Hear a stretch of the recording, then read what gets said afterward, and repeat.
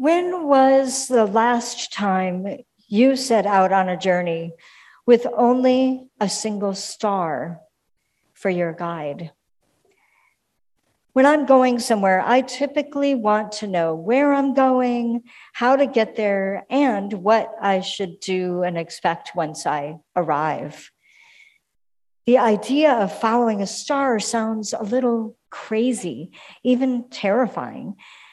If the wise people had invited me to join them, they might have had a hard time getting me out the door.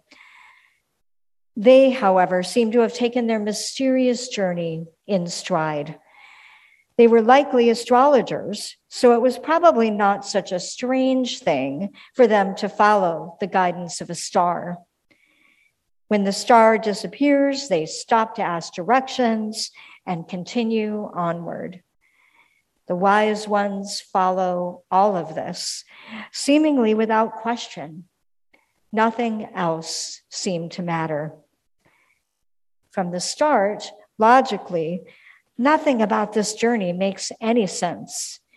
A mysterious star that shines and disappears, a king with ego issues and ulterior motives, the words of scribes and chief priests who serve the king, not the greater good, the star again, and finally, a dream.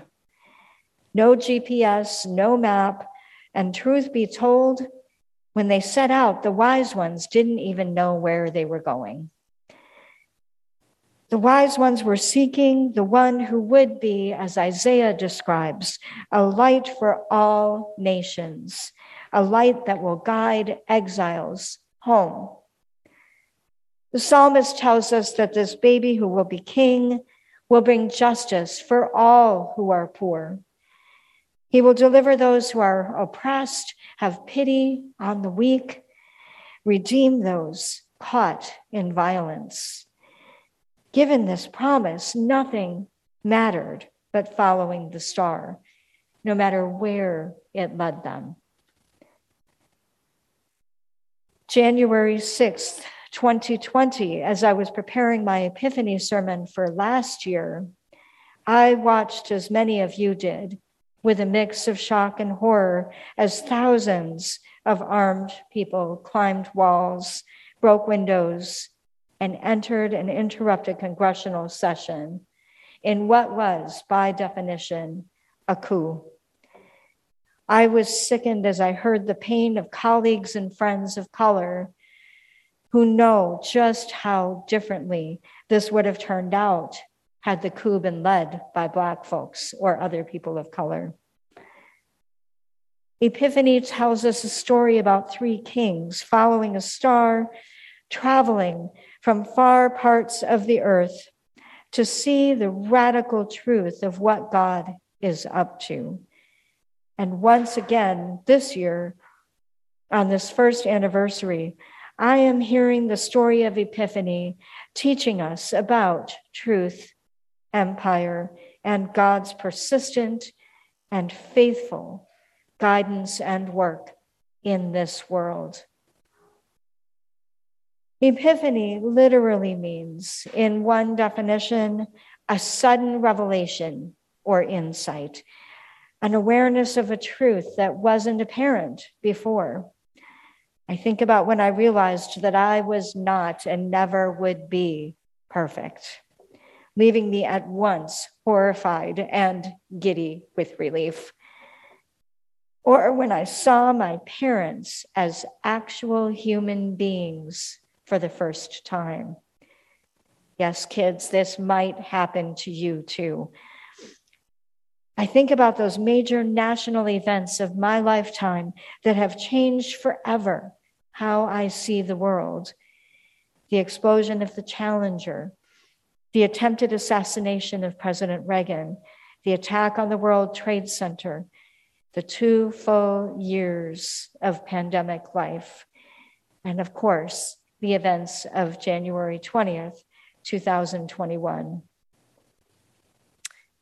In her blog, Journey with Jesus, Debbie Thomas writes, during this brief liturgical season between Christmas and Lent, We're invited to leave miraculous births and angel choirs behind and seek the love, majesty, and power of God in seemingly mundane things: rivers, voices, doves, clouds, holy hands covering ours, lowering us into the water of repentance and new life. In the gospel stories we read during this season, God parts the curtain for a brief, shimmering moments, allowing us to look beneath the ordinary surfaces of our lives and catch glimpses of the extraordinary. Debbie Thomas. Epiphany is about truth revealed, and that's not always comfortable or welcome, because often God's truth challenges us to see things differently, to change our minds on things we were certain of. And often God's truth reveals threats to the empire, the powers and privileges that shape our world, and, truth be told, make us feel safe. The three kings brought news to Herod of what they saw God doing in the world, bringing a new king. And that threatened everything Herod had.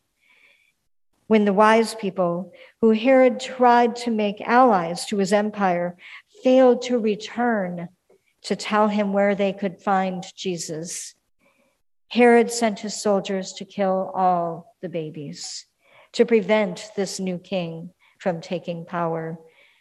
And in our country, we have witnessed empire threatened, willing to use any means to hold on to power, even if it means, figuratively speaking, burning everything.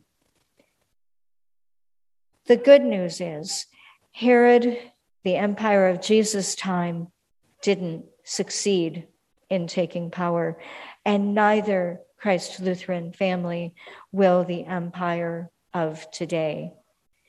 The journey will not be easy, and we're a long ways from the end of it, but still, God is here among us.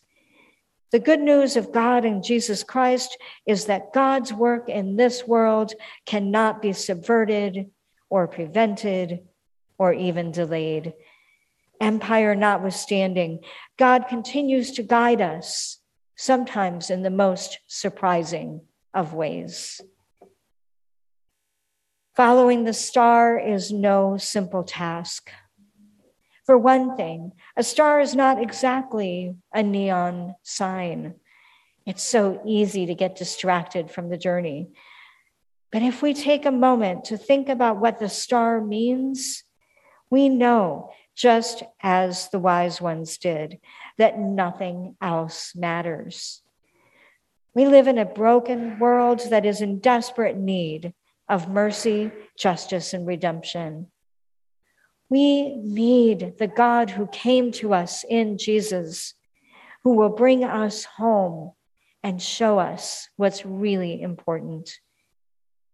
We need the God who stands with those who are most impacted by poverty, oppression, and violence, and who calls us to make that a priority above anything else.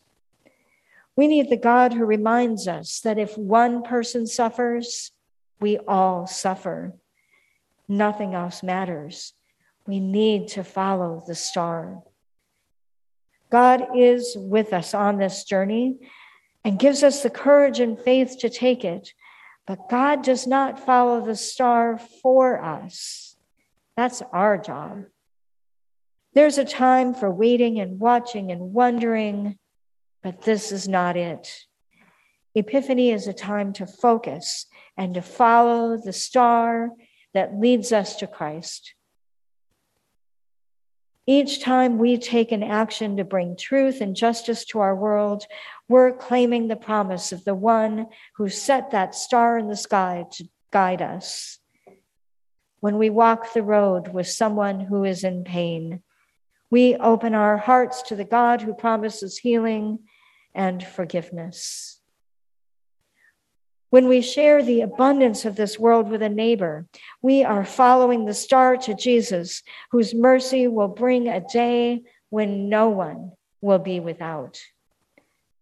When we stand against oppression and are willing to change so that oppressive systems fall, even if it's not convenient for us, we are proclaiming that there is room on the road for everyone.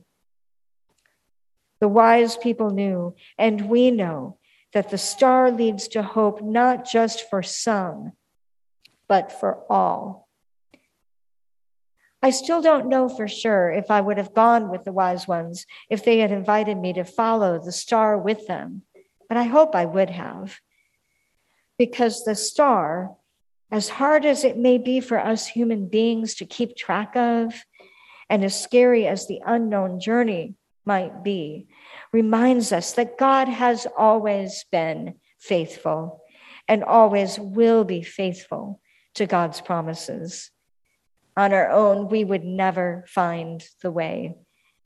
We are not in charge of this journey. We're followers, ones who trust in God, who has never failed us. We know the mercy, justice, healing, and love of God, and we respond by taking a step in the direction the star is leading us, not knowing where we will end up.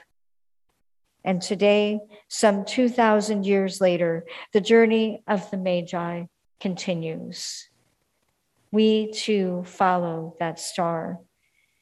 And at the end of worship today, we will ask God's blessings on the journey as this new year begins. Nothing else matters as long as we follow the star. Amen.